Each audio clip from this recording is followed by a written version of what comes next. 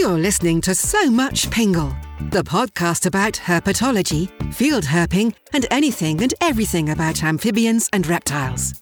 Join us each week as Mike and his guests explore the amazing world of herps across our planet. And now, bringing a half-century of experience and perspective to the microphone, here's your host, Mike Pingleton.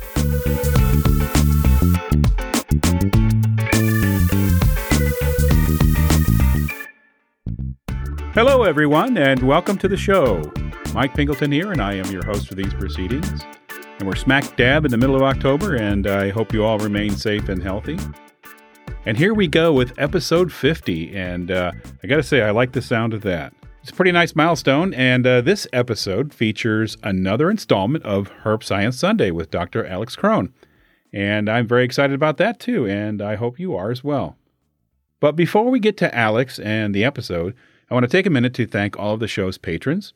I appreciate your support, and you've helped out tremendously in reaching the 50-show milestone. And if you're out there listening and you would like to kick in a few bucks, you can do so via Patreon. You can just go to patreon.com/SoMuchPingle, and So Much Pingle is all one word.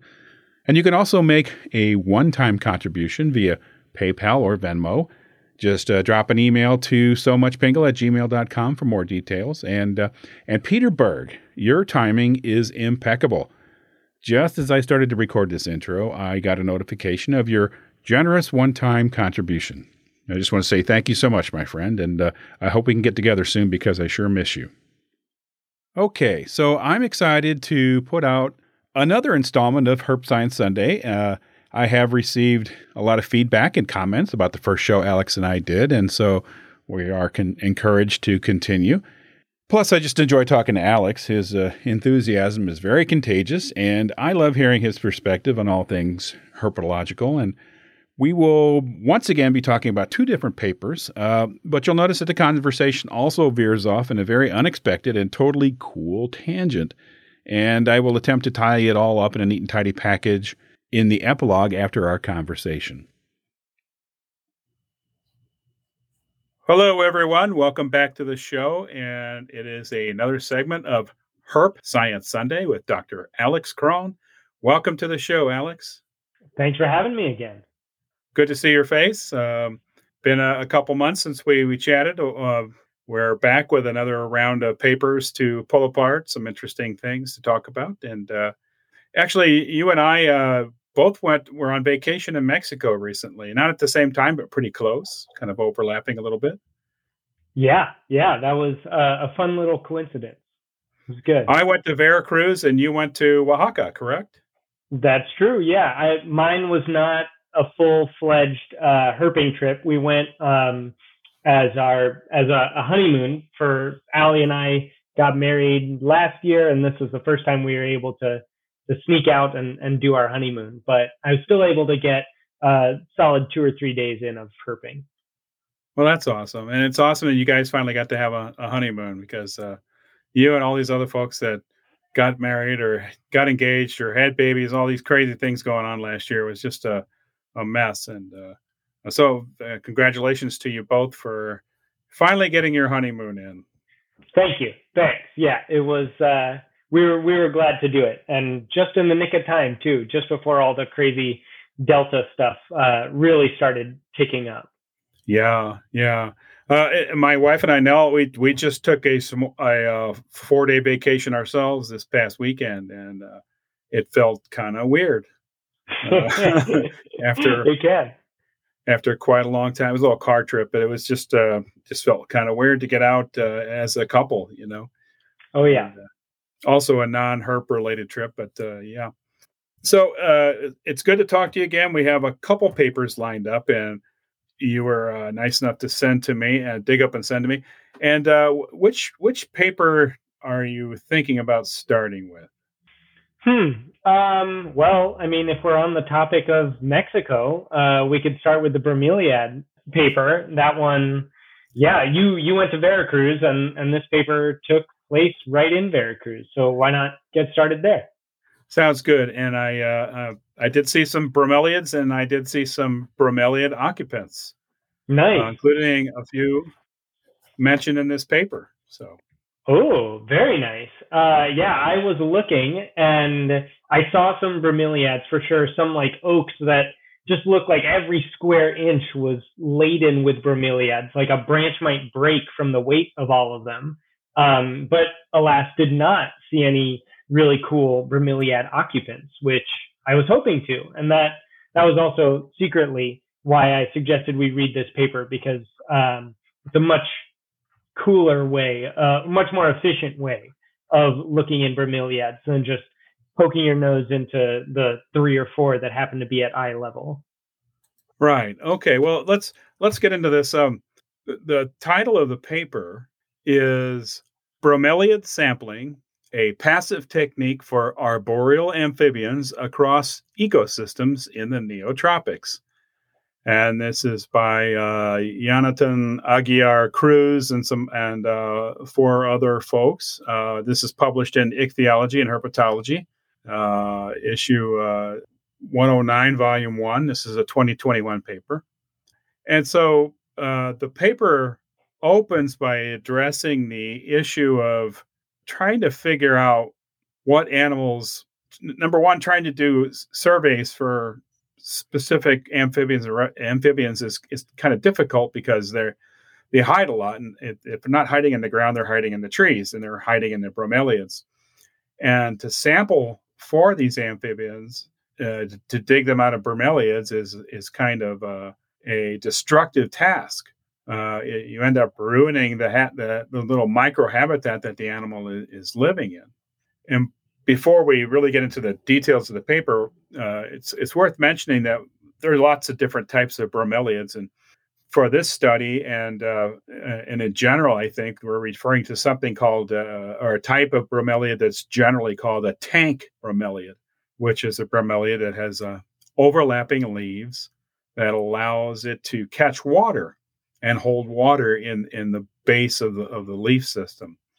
Yeah, so this is a little different from like your Tillandsia, your air plant type bromeliad. So That was exactly what I was going to bring up. That, like, if you've never heard of a bromeliad, but you've seen the videos of maybe poison dart frogs, like laying their eggs in those plants in South America, that's a bromeliad. Like, if you look at actually a pineapples are the fruits of bromeliads, and the Spanish moths is another bromeliad, although that's not a tank bromeliad.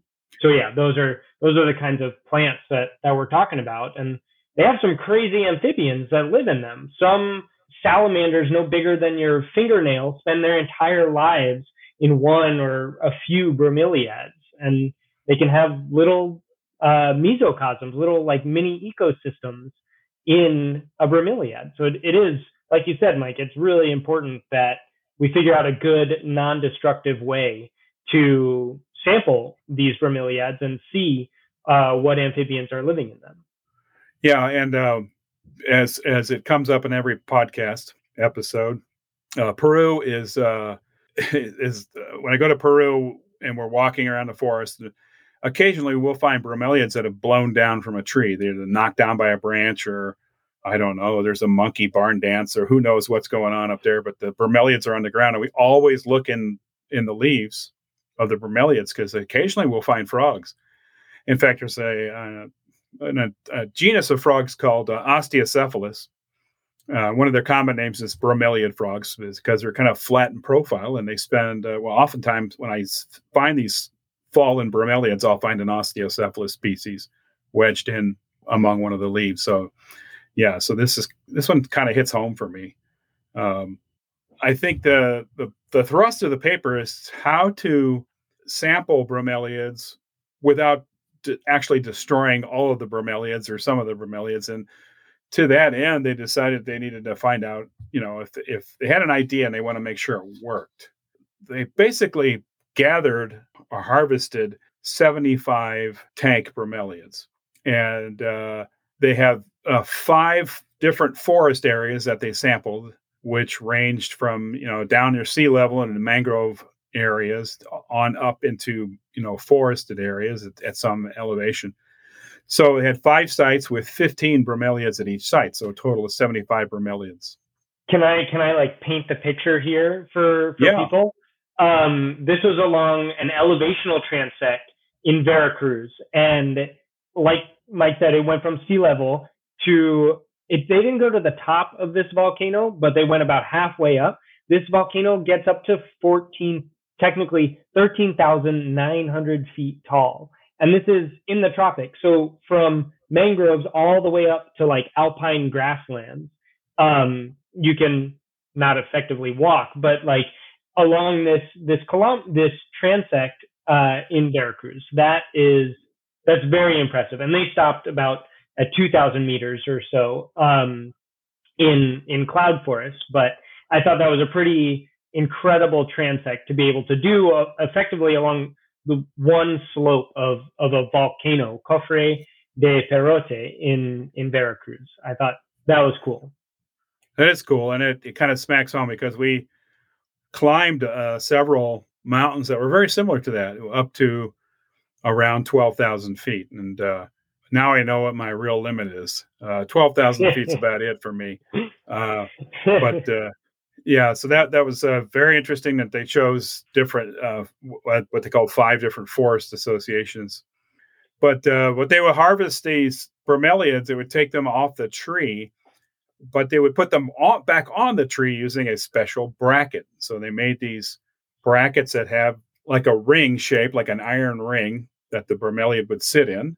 And that iron ring was then screwed to the tree with a big lag bolt. So if you think about, you can picture that in your mind, this ring sticking out from the side of the tree and screwed to the tree. And then the bromeliad sits down in the ring. And then when they need to sample it, they just lift it out of the ring, flush it with water, and find out what kind of organisms are in there, and they weigh it. I'm sure they weigh it and they measure water volume and all that. And then they're able to put the bromeliad back, and it's able to once again function as not only just as a plant, a living plant, but as a little microhabitat as well. It continues that instead of being ripped off its tree, taken down, studied, and then discarded, because it's kind of hard to climb back up that tree and put it right back where you found it. So at least in the study, the idea was to test the idea of placing these plants in sort of an artificial bracket, but that still allows them to function as a microhabitat, and so they could go back and then sample those plants over and over again without destroying them. And that should be emphasized, that they did go back. They went back multiple times over the course of 1 year to sample the same bromeliads over and over and over again. And it was pretty cool to see. Like, effectively, if you had a coverboard survey or a visual encounter survey along the same transect that you ran multiple times per year, you could also set up a couple of these tank bromeliads on that same line, and thus repeatedly sample the amphibian communities that live in those bromeliads.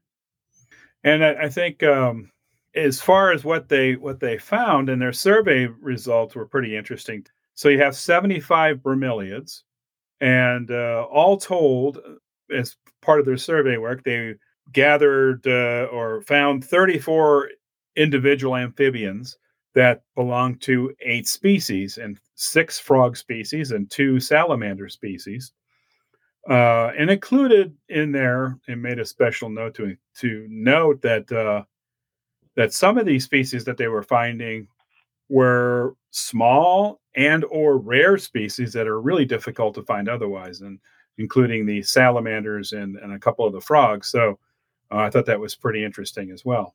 Yeah, one is listed as critically endangered by the IUCN and has not been seen since the 1980s, even though I did see a record on there that Sean Revito found one last year. And another had not been, one of the frogs had not been seen since the 1990s. So that just goes to highlight that the things that live in these bromeliads are really hard to find. They're often rare, often secretive. We don't know much about them. They're rarely seen. And so the more that we can learn about them, especially in non-destructive ways, the better. Yeah, and so I again, this is one of those papers kind of similar to our Spadefoot paper where somebody is proving a technique for future use, right? Yeah, yeah, definitely. It'll work in Veracruz. It'll also work in Peru or Ecuador or anywhere with bromeliads and things that live in bromeliads. Yeah, and that was kind of my thought in bringing it up, was that if you are someone who goes down, who lives in Veracruz or who goes to Peru like once a year, and if you have regular transects or paths that you usually walk, it'd be cool to put up some of these uh, bromeliad sampling spots along those trails. Like, just like if you own a bunch of property somewhere else, maybe in the United States, and have some nice paths, I would tell you to put down some boards to see what you would happen upon there. I would say the same thing for these bromeliads. It's pretty easy to do, doesn't seem to hurt the majority of the bromeliads. The majority of the bromeliads lasted the duration of the study, and we're still alive and just as big. And it's a really cool way to see some potentially rare amphibians, especially, well, bromeliads only grow in the neotropics, but especially in the tropical areas of Mexico, Central and Southern America. Well, one of the things I almost, and I love you're basically calling it the equivalent of a board line, Yeah, yeah, tropical forest equivalent of a board line. But one of the things that I did neglect to mention is that when they attach these metal rings to trees, they did it at a convenient height, right. 1.5 meters, which is pretty convenient. So it's easy to get the plant down instead of 20 feet up or 30 feet up when you're going to need a ladder or somebody skilled in climbing with ropes and things like that. So that makes it I guess it makes it easier, but also proved that even at a lower height, they're still getting results. They didn't have to go all the way up to the top of the tree, although they may actually do better at the at a higher elevation than the tree. But who knows?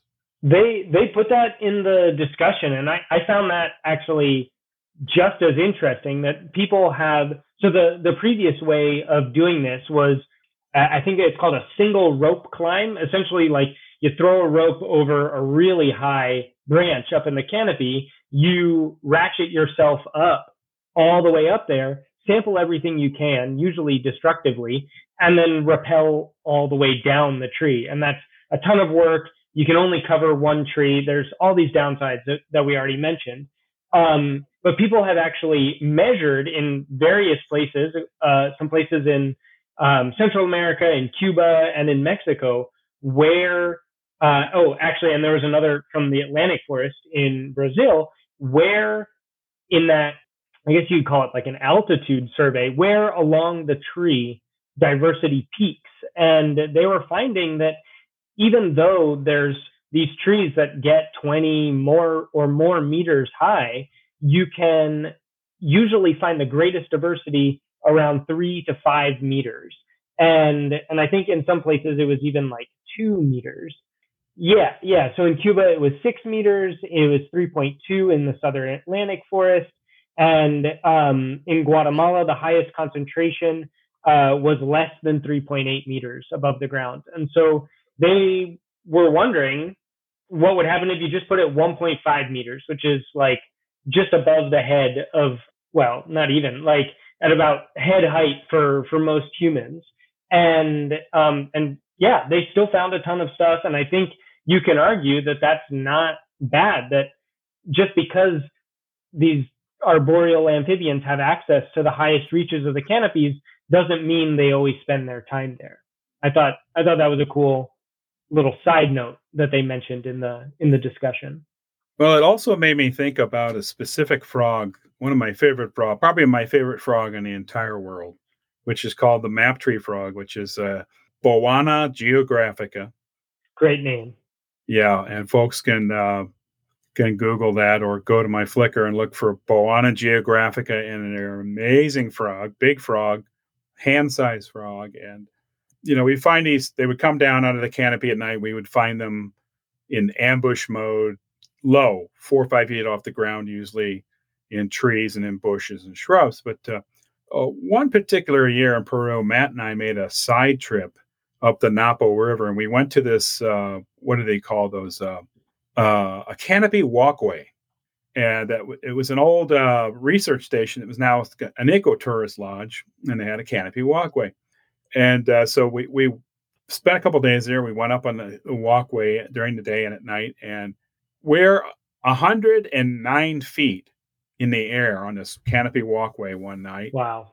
And I see this frog, Bauana geographica, at 109 feet. And it just hit me that this thing uses the entire canopy. It uses it from the top to the bottom. It's rarely on the ground, but it's very close to the ground. And so it just uses that entire three-dimensional space as its home. It's not found in a narrow band right over my head. It's just the whole thing is in use. So that kind of made me think about that too. It's like, wow, okay, so even a lower place bromeliad is probably within that belt that most species will use. And I'm sure there's salamanders that you can find 30 or 50 or 100 feet up, but I can't imagine there's a different density at 10 feet or 20 feet. I imagine it's got to be a fairly general distribution. I could be wrong, but I wonder that. They're in the redwoods of California, and even outside of the redwood forest, there are some Aeneades species that will climb way, way up into the tree, into the canopy, where usually canopy scientists will find them in like the crooks of these branches in the redwoods, way, way up there. And so it's not just tropical salamanders that do this. Temperate salamanders will also climb really high up into the tops of the redwood trees as well. Also cool. Yes. I wish there were bromeliads that we could put out. Like I wanted to study climbing Aeneades for a long time, but that study will have to wait. Okay. Well, now you're in the more in the range of the landlubber Aeneades, right? The ones that stick close to the ground. It's true. Yeah, just maybe on some like sheer rock faces, and that's it. Yeah. Well, I don't know what else to say about this paper. I just thought it was a cool way to test techniques. It's a proof of concept paper. But it could very easily have been a little bit more exciting. They could have found a new species.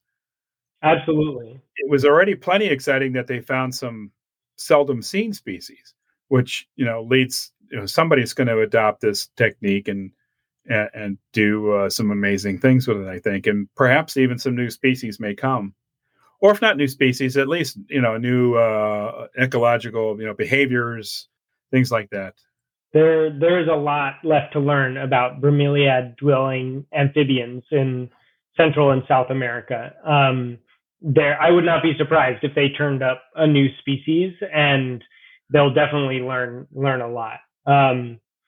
Well, all right, we're a little bit under. We're not at like half an hour right yet, so I'll go into a Thorius rant really quickly. There are these salamanders that live almost exclusively in bromeliads in the genus Thorius that people posit are essentially the smallest a salamander can physically get. They are just a few millimeters, like maximum 1 centimeter in length. They live almost exclusively in bromeliads, and essentially they've gotten so small that I guess I should back up and just preface this by saying that salamanders are walking genome bags, and so or DNA bags. Like while we have about 2 gigabases of DNA in our genome, salamanders regularly have more than 16, 20, even I think mud puppies are at like 40 or 60 gigabases. Their genomes are just gigantic, and they think that these Thorius salamanders can't get any smaller because if they did, the cells would not be able to move through their small capillaries and carry the DNA that they contain to all the parts of their body. So specifically the eye is at the minimum size that it can be to still process light because of the giant genomes that they have. and they're almost exclusively found in bromeliad. So yeah, if you spend any time in a place in the neotropics and go there regularly, set up some of these bromeliad board lines. They are a cool way to learn more about these understudied creatures. Well, I have to respond to this. You threw down the gauntlet with Thorius. I have to respond because when I was in Veracruz, we saw one Thorius. Oh man, that's awesome! And I wish I had known the fact that this thing had genes coming out of its ears, so to speak. But it was tiny. I mean, it was just tiny. It felt like perhaps, what did you say, under a centimeter? Yeah. Very, very tiny. Picture like a just morphed redback is what it reminded me of. And it's an adult. And so when I took some photos of it, and of course, nobody's touching this thing. We're using oak leaves to kind of herd it around gently because there's, if you sneezed, you might kill the thing in a windstorm. They're so small. And the fact that they are at the physical limit because probably functionality, but also just the ability for it to carry its genome around. Yeah. That's nuts, Alex. Yeah. I'll send you the paper on it. It's from the 1980s by Dave Wake and other folks at Berkeley. And it just blew my mind when I read it. And it made these like tiny, sorry, Dave, like dinky little salamanders go to the top of my want to see list. Like they are just, they're crazy cool. And we should all try to learn as much as we can about them. I also have to say they were really hard to photograph. I don't doubt that either. It was just very difficult. And none of us wanted to hurt the little thing. So we were very, very hands off and very careful with it. So delicate. But now I'm even more amazed. And it's also amazed. I don't know the etymology of the name Thorius, but if it's named after the Norse god Thor, I think that's interesting. But I don't know it either, and I should look it up. But I wouldn't be surprised if it was a hilarious irony. Would you call it like a salamander irony that they made? Yeah. So I love. We wandered away, but that was very cool to hear. I had no idea, and so I will never look at these things the same way again. Good. Mission accomplished. So I hope you get to see one someday. Me too. Okay. That pretty much does that paper. I think it's very interesting. And we have another paper to talk about. But before we talk about the paper, a couple things come to mind. This paper had 5 authors on it. And the one coming up, I think, has 6.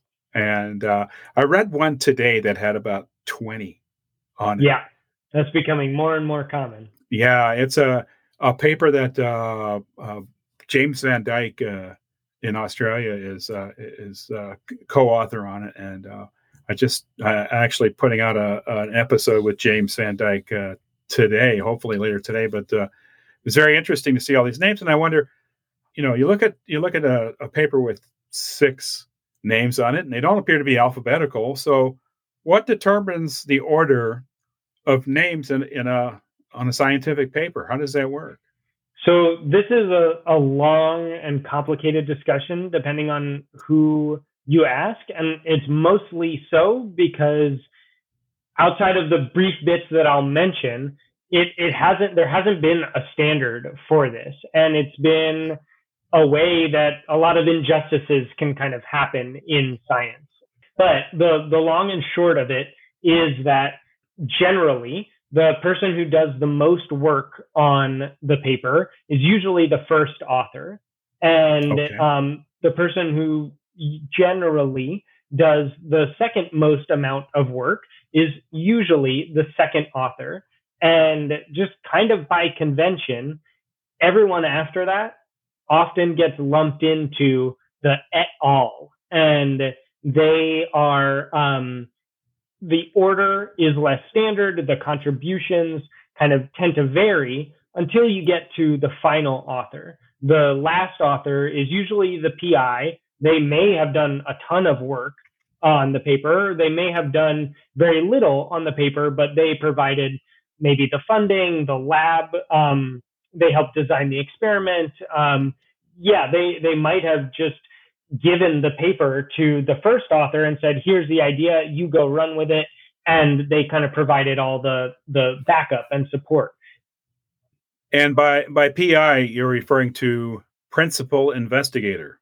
Right. Thank you. Yes. And so that is, usually the person whose name is on the grant, or maybe they're a professor, they would be the head of their lab. Yeah, those are usually that's usually how it goes. First did the most work, second did the second amount of work, any variation in between there, and then the last one is kind of the PI, that like the head honcho or for the paper. But I should preface that and say that the way that they determine authorship order is thankfully becoming more standardized. And so it's becoming more and more common for authors to explicitly list out what they all did. Like, so-and-so did the analysis, so-and-so did the field work, so-and-so did the writing, and we all edited and contributed funds or whatever. And I think that's good. That promotes transparency, and it makes it so that people aren't getting first or last author just based on seniority or based on how loudly they talk in meetings. They actually get it based on the amount of work that they've done. So somebody could be doing not necessarily the main research thrust, but maybe they're running the computer simulation. Maybe they're writing the R program or something. And so they have a contribution to make too. And so they need to be, listed on the paper, correct? Is that? Absolutely. Yeah. And if that, again, whether they get on there or not, unfortunately depends on a lot of things, like how much they speak up and say that they want to be on the paper, how nice the PI is in letting every person onto the paper. But yeah, a lot of people can just do kind of one or a couple tasks that are still integral to the success of the paper and just end up as one of those middle authors. For example, there's a paper coming out that I'm on in the next issue, I think, of Ichths and Herps, or Ichthyology and Herpetology. And all I did was really help with the field work and facilitate the meetings where this discovery was made. And I'll be an author just for that. That was a relatively small role as far as I'm concerned. But the person in charge of this paper, the kind of head author, I think he's probably the first author, is very inclusive in who he lets get authorship. And so I was granted, I'm going to be a middle author somewhere on that paper. Cool. Well, I have to tell you that I myself listed as a middle author on my first paper this year. Nice. Congratulations. Yeah. And it's a paper done by Andrew Durso et al. And it's about identifying venomous snakes, and it's about it's an exploratory paper that digs into what the planet's total photographic images is of all venomous snakes. Cool. Across every venomous snake. What is there a photo of everyone? How many photos? How many don't have photos at all? How many are available on the internet? That kind of thing. It's a very interesting paper. It's sort of a preliminary paper to some other work that's being done, but did I get on there and do a bunch of research? No, but I'm affiliated with the HerpMapper project, and the HerpMapper project was part of that project, and it's part of some other efforts that are being done in association with that paper. So Don Becker and Chris Smith and I got our names on the paper as part of our efforts through the tool that we call HerpMapper. So I guess that's another example of I'm tooting my own horn here, but I'm excited about it. But it was it's another example of an ancillary effort that the paper kind of depends on. So right, yeah, and I would put that in the realm of giving data essentially for the analyses, and yeah, that is an important role. That's cool. Yeah. Well, let's talk. I have another something I want to talk about in regards to papers, but before, let's get to the second paper. Sure. Okay. And let me pull up the name because I don't have it in front of me because it's big. It's a doozy. It's a doozy, and this paper is it is called "Frequency Modulation of Rattlesnake Acoustic Display Affects Acoustic Distance Perception in Humans." That's a mouthful. And let's see, that's in the journal Current Biology, and the first author is Michael Forsthofer, and there's a few other authors listed on there as well.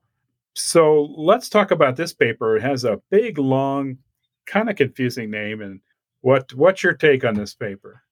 This is a cool paper, and this was one that was, when it came out, it was kind of making its rounds in the popular press because it did some cool things. Essentially, the authors wanted to test and figure out why rattlesnakes modulated the frequency of their rattle, i.e., why does the rattle seem to change pitch to our ears? And so to test that, they had captive rattlesnakes, Crotalus atrox, western diamondback rattlesnakes, that they exposed to various stimuli. And they and they wanted to test, like, what causes the rattlesnake to change the frequency with which it rattles.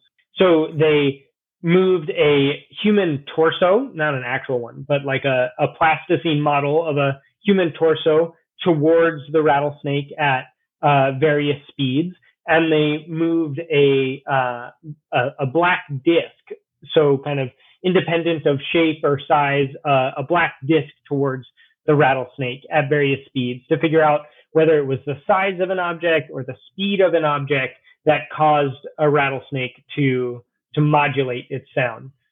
Do you want me to go more and just Sure. do the whole survey or whole summary?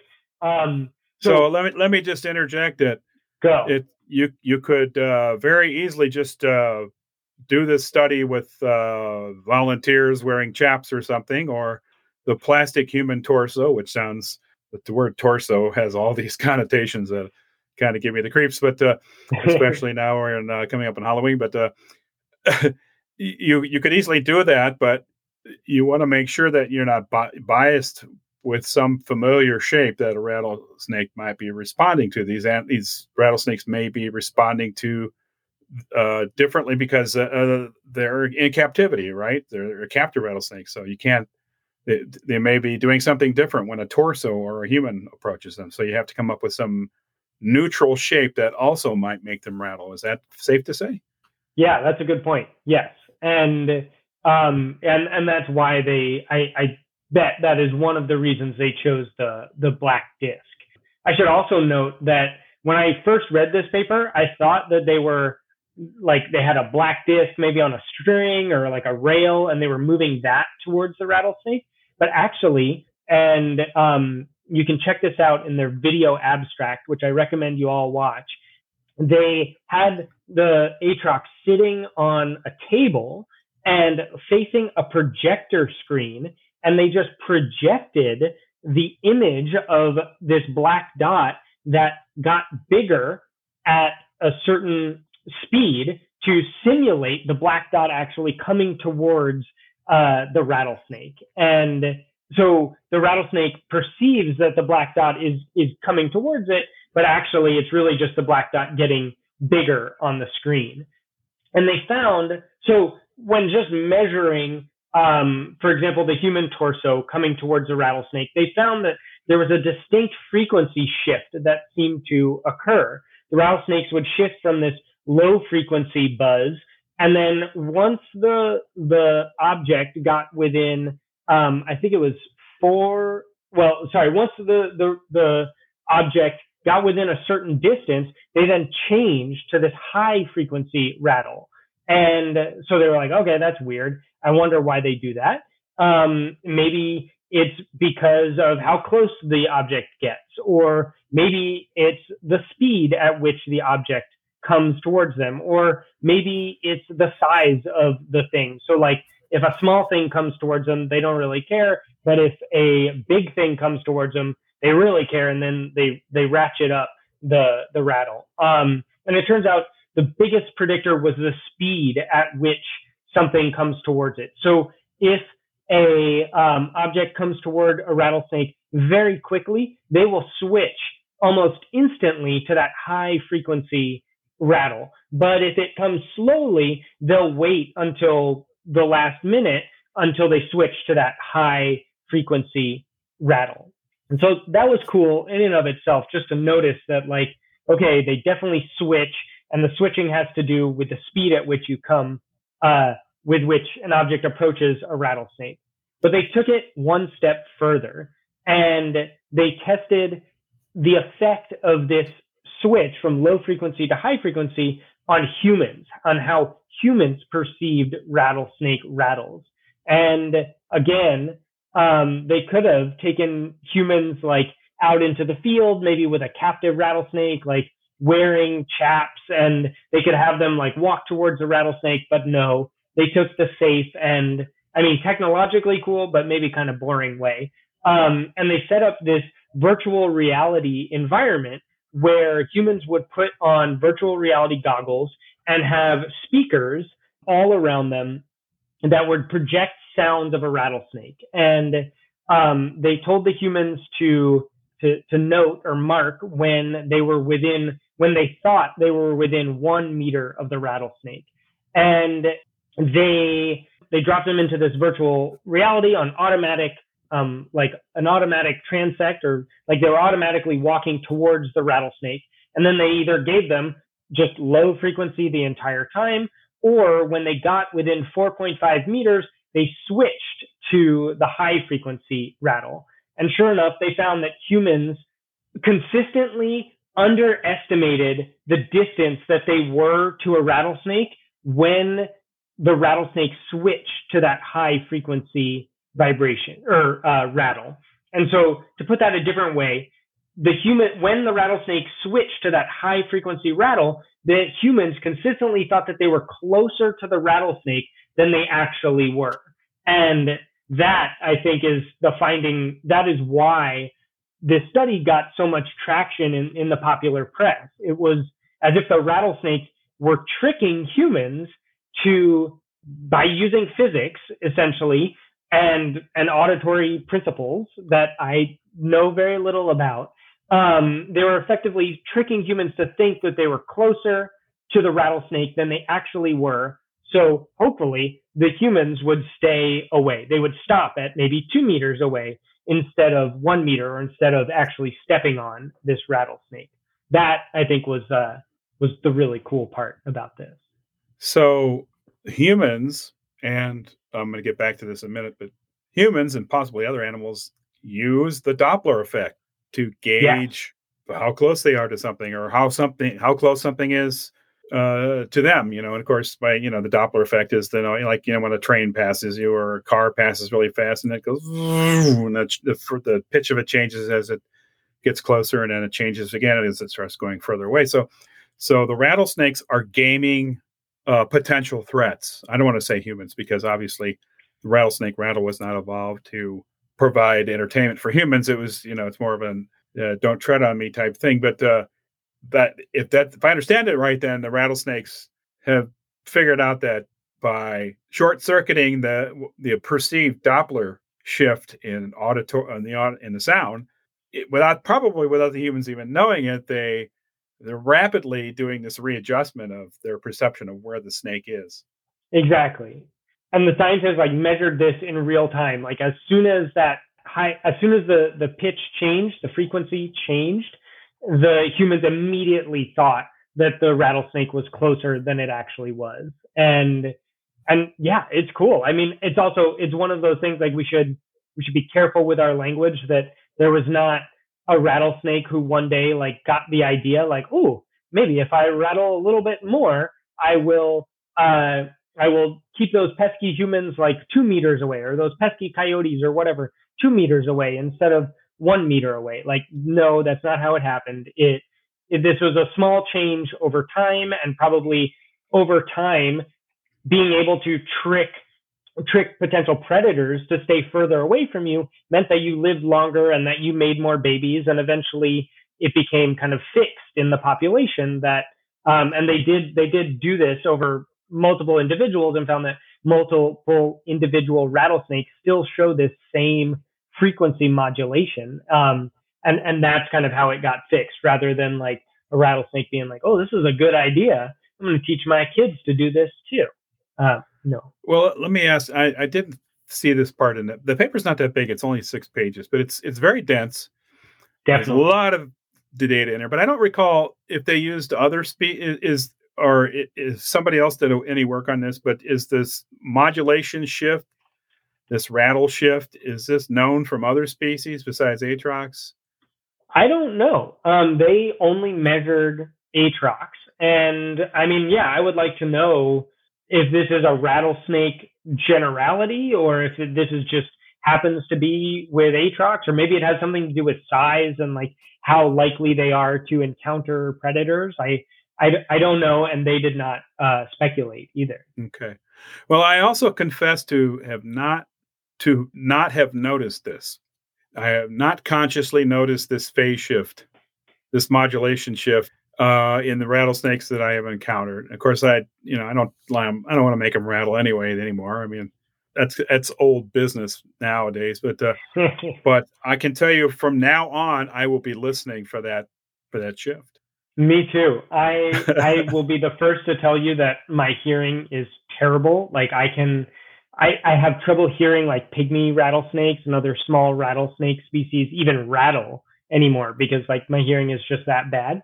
But I mean, I can definitely you can hear that rattlesnakes can make different sounds with their rattles, like depending at how quickly they do it. Like like when they first see you and they just give you like that, like Right. that's very slow. It seems lower, and it does seem to get higher as they really get going. But I too, yeah, I haven't noticed that like when we get that close, it goes up a notch. And really, the difference that they were talking about, I think, was like, what was it? Yeah, it was 12 hertz to 70 hertz, and so it seems like a big shift, but I don't really know how perceptible that would be to, unless you were listening for it. I don't know. Okay.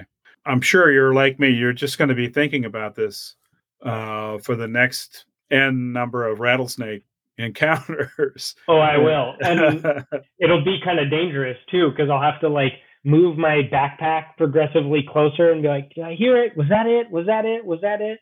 And no, I won't. I too don't bother or don't like to make rattlesnakes rattle anymore. And so, yeah, part of me wonders like maybe by the time you've got a camera up in their face and like and you've coiled them into that typical rattlesnake position like so many herpers do, maybe at that time they're just going full speed at the high frequency, and like we miss the low frequency altogether. I don't know. They've already Dopplered up. Right, exactly. I also like the fact that they're getting faked out with this circle that's growing in size, which is also some kind of a visual Doppler effect as well. So everybody's gaming everybody in this study. Totally. Yeah. I want to learn more about rattlesnake perceptions and whether they could get used to that, or just so many different questions about like how they see and what they perceive as the threat. I imagine, I told you this earlier, but I imagine the rattlesnakes as like the being in the same boat as the very first people to see a motion picture, and there was like a train coming towards the audience in one of the first motion pictures, and everyone like got up and they were scared. They thought the train was coming straight towards them, and they didn't realize it was a projection on the screen. I wonder if rattlesnakes could get used to it like that too. I don't know. You run enough time in a lab, and they're probably like, I just don't care anymore. Yeah, I've seen this movie before. Yeah, where's my rat? Please dangle a rat. Yeah. Yeah. So there's a lot in this. Like I said, there's a lot in this small paper. It was a dense read for me, Mr. Non-Scientist. It was tough sledding. It was a dense read for me as a non-physicist as well. Okay. Well, I don't feel so bad. There was a lot of multidisciplinary language in there with acoustics and physics, and it was hard to understand. But much like your little exposition with Thorius of half an hour ago, I'm suddenly much more enlightened on what's going on in this paper. So I I'm glad. Yeah, it is a cool paper, and it like a lot of the papers we read on here, it just gets your noodle scratching, and that's not really how that works. It gets your gears turning, and maybe is also a noodle scratcher. Whatever. Too many metaphors in there. It's a cool paper, and it makes you think about rattlesnake perception, about the ways that our ears can kind of play tricks on us in the field, and sometimes it can be to a rattlesnake's advantage. well, I said I would go back to this, and here I am going back to this. This is not evolved. This modulation shift was not evolved in response to humans. Right. That we know. We don't think so. But other predators or other threats, like getting stepped on by a large wood bison or something like that, which tells me it works. So it also tells me that other organisms that might pose a threat to rattlesnake also rely on the Doppler shift to locate and assess the location of the rattlesnakes or other prey. There you go. It's not a human thing. It's not just a human. It's physics, baby, and everybody in the animal kingdom is using it. There you go. Yeah, that is a super cool realization as well. Like by studying rattlesnakes, suddenly you got some insight into effectively all the predators of rattlesnakes, period. Yeah, or even things that might just accidentally be a predator, like a wood bison that accidentally steps on it, or some mammoth. Like, who knows? Mammoth, yeah. Yeah, this just got even cooler when we brought mammoths into the program here. That's what mammoths do. They just make everything cool. Yeah, you get no argument from me. So yeah, I'm glad you brought both these papers to my attention. I didn't have anything ready, so I was happy that you had a couple really good ones to talk about. Happy to help. And yeah, if any listeners out there hear of scientific papers that they want us to crack wide open and really dig into, or they think other people would find interesting, they should definitely send them our way. You can reach out to me or to Mike. Either way, it would be, I'm happy to keep bringing them up, but if there are ones that come up by popular demand as well, it'd be fun to talk about too. Yeah, we'll talk about anything for food or beer or something. So I want to switch gears here. I have two more things that I want to lay on you, brother. The first thing is, when you brought these papers up, I'm like, oh, okay, I'm going to go to my U of I library account, because I still have a library account even though I'm retired. And I'm going to go find those papers. And for some reason, I couldn't get into the library that day. So it's like, whew, man, I can't get this paper.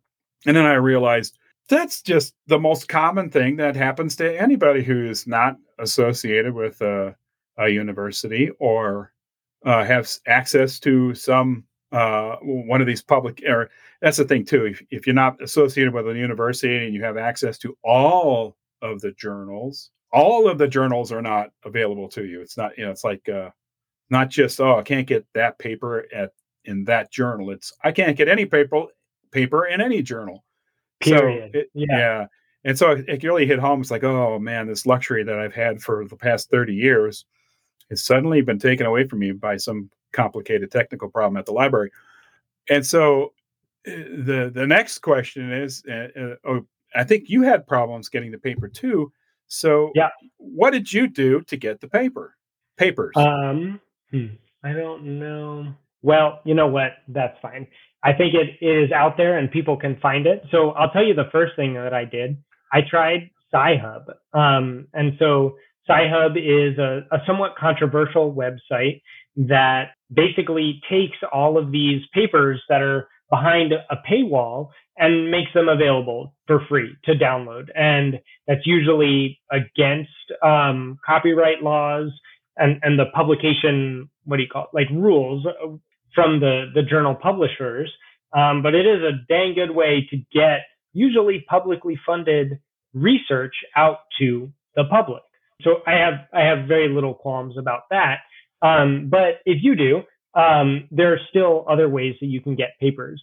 If you find a paper that you're interested in, you can go to the paper, look at the authors, and there will be one author that is designated as what's called the corresponding author. And their email address is almost always listed on the paper right there. And as a scientist, I can tell you, most scientists love to share their work. They love to talk about their work, and they love when other people are reading their work. So if you just email them, and it doesn't matter if you're some stranger from North Carolina, and just say like, hi, I'm interested in your paper. Would you mind sending me a PDF? They will almost certainly send you a PDF, and because it's really easy for them, and they are really happy to. So yeah, Mike and I, neither Mike nor I could find these papers this week. And I just sent an email to both the authors, and within, I don't know, like a day or three, we got the PDFs, and that was great. That was awesome. And the corresponding author is listed right on the top of the rattlesnake paper, Boris, and I don't want to butcher Boris's last name, but it's right there, and so it was very easy to do. Yep, exactly. And yeah, Boris, I think both of them were like, oh yeah, send me the podcast when you guys are done. I'm interested to hear what you say. And Boris pointed out that he has a video abstract, which I probably wouldn't have noticed unless he had brought it to light. And it turns out, yeah, that was a really useful way to understand the paper without having to read the gory physics-laden details of it. I'll make sure I put that in the show notes too, so people can look at that. Yeah. And so the bigger issue, there is a big issue here, and there's what we call a paywall. If you have to subscribe to the journals to get access to the journals, unless you have some sort of university account. But it's not just a paywall; it's a knowledge wall. Right. If you're just a guy like me who, I'm not a scientist. I don't play a scientist, but I'm interested in things that scientists do. I'm interested in publications, and I want to read some of them. And there's plenty of people out there like me, and there's a big a barrier to get over because this information is not readily available. And like you say, Sci-Hub is the go around, and it's very controversial, but also the idea that you can just get it from the author, and that's a really good thing to do as well. So, and absolutely, say they want to hear from you. I think it tickles people that no, it's just not going to a journal. Of course, you should also mention too that a lot of publications you've got to pay to get your paper in that publication too. Yeah, it's a pretty crazy system, but yeah, you do. And I would also recommend, like, if you are interested in this and you want to start reading these papers, learning what is literally at the cutting edge of research, there are some cool journals that are not that expensive to subscribe to. So, for example, to like download a Nature or Science paper, for that one PDF, it can cost like $40 just for one PDF if you're just a regular Joe Schmo who doesn't have university access.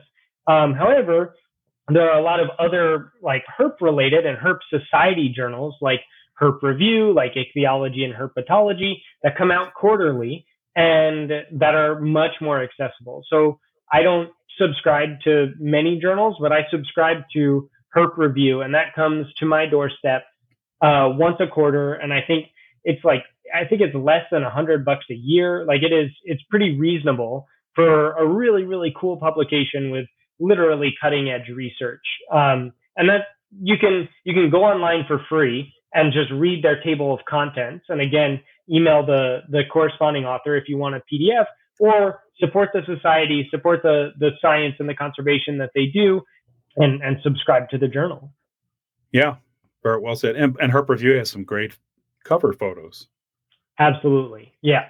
And they do a lot of other stuff outside of just like science articles. Like they do distribution notes, natural history notes, book reviews, art in herpetology, history in herpetology, and plus they've got some killer photos. Yeah. Yeah. Yeah. And our friend Bob Hansen was the longtime editor of Herp Review. He just finally stepped down from that position. I think Drew Davis is the new editor. Mm-hmm. Yeah, that's definitely a good one to if you're going to subscribe to anything. I think for me that's the one. I agree. A good one. I like it. So, yeah.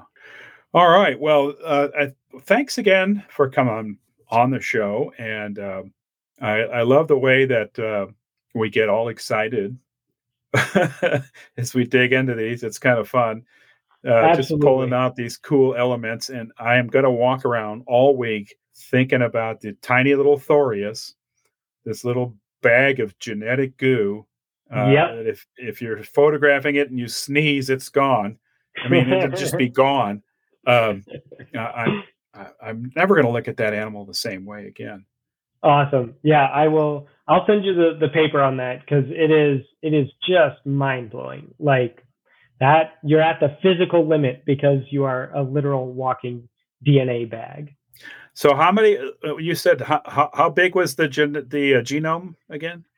I don't know specifically for Thorius, but salamanders range in genome size from like 16 gigabases. And I think one of the Necturus species, probably Necturus maculosus, the mud puppy, maybe it's an axolotl.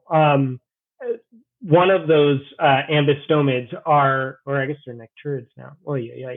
One of the aquatic salamanders has the largest known vertebrate genome at like 40 or 60 gigabases.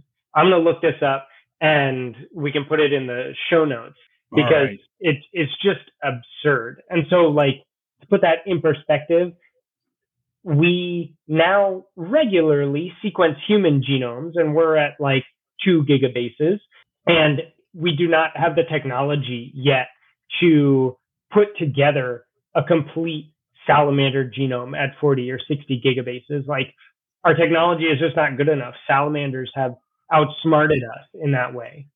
Because we're too busy generating Bitcoin. Right. If we could use all the Bitcoin computers to just sequence salamander genomes, the world would be a better place. Yeah. Get your priorities in order, people, for crying out loud. Yeah. All right. Well, Alex, thanks again for coming on the show. Anything going on in your life that we need to know about? Any big trips or anything new? Not too much. May have some announcements for the next episode, but nothing crazy as of yet. Nothing on the horizon. All right. I'm excited. We're getting into Hogtober, as they say here. So yes. I'm excited for the herping season to pick back up here for the fall. All right. Well, say hello to Allie for me and pet the dog for me. Will do. Same to you and Nell. And thanks for having me. A pleasure as always. All right. Thanks, Alex, and we'll talk to you again soon. All righty. Bye-bye. Hey there, me again. Well, that was quite a conversation with Alex, and I'm just here at the end to tie up a few things. As we mentioned, if you don't have easy access to journals, you may be able to get papers via Sci-Hub. So see the show notes for a link to Sci-Hub's current location, and you also might want to check out the Wikipedia entry for Sci-Hub to see what all the fuss is about. And once again, you can also look for the corresponding author's email, which is usually visible with the paper's abstract, which is usually the teaser portion that's dangled outside of the paywall. And also you can contact me and I will email you a PDF of any paper we discuss on this episode. And I will also include information in the show notes as per usual, including the video that Alex mentioned during our discussion of the Rattlesnake Acoustics paper. Now, that video gives a great representation of how the acoustic experiments were run, and it's well worth watching. And I want to expand a little bit on our tangent about salamander genomes and the tiny salamanders in the genus Thorius.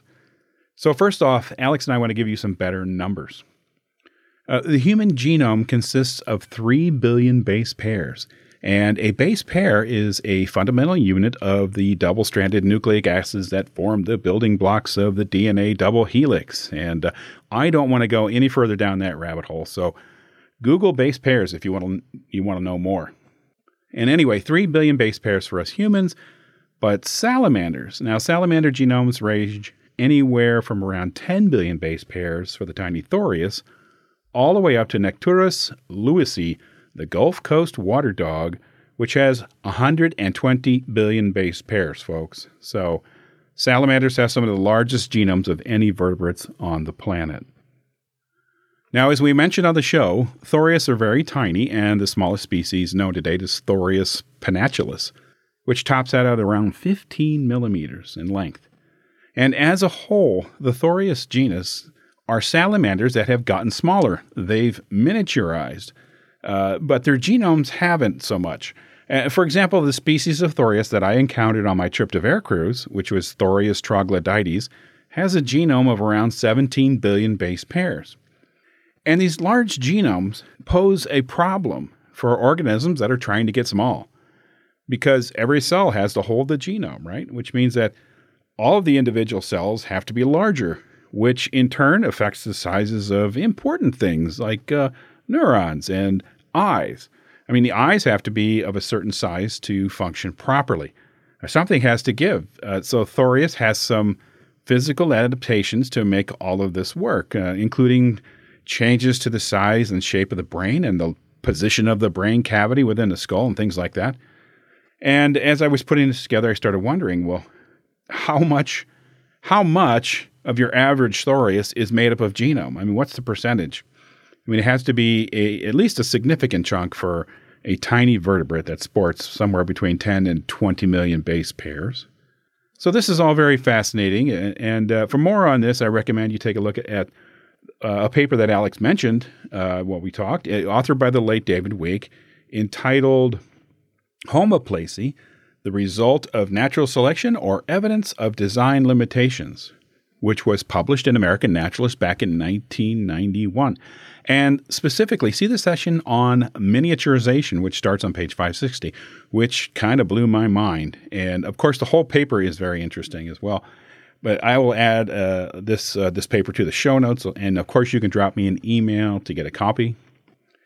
So I can't thank Alex enough for talking with me. I never know what rabbit hole we're going to fall into, but it's always fun. And I learn stuff, and sometimes I get my little mind blown, like by tiny salamanders that are dragging around these enormous genomes.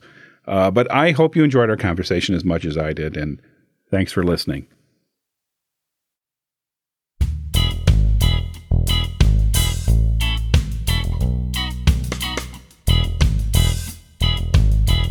That's it for episode 50. I want to thank Dr. Alex Krohn for coming back on the show. I sure had a great time talking to you, Alex. So much fun. And thanks once again to Mr. Peter Berg for his one-time contribution. And thank you as well to all of the show's patrons for your continued support. And if you would like to kick in a few bucks, you can do so via Patreon. Just go to patreon.com/SoMuchPingle, and So Much Pingle is all one word. And you can also make one-time contributions via PayPal or Venmo. Just drop me an email to SoMuchPingle@gmail.com for more details on that. And don't forget that you can find all of the recorded episodes and show notes at SoMuchPingle.com. And you can join the So Much Pingle Facebook group as well to follow the show and interact with me and some of my guests.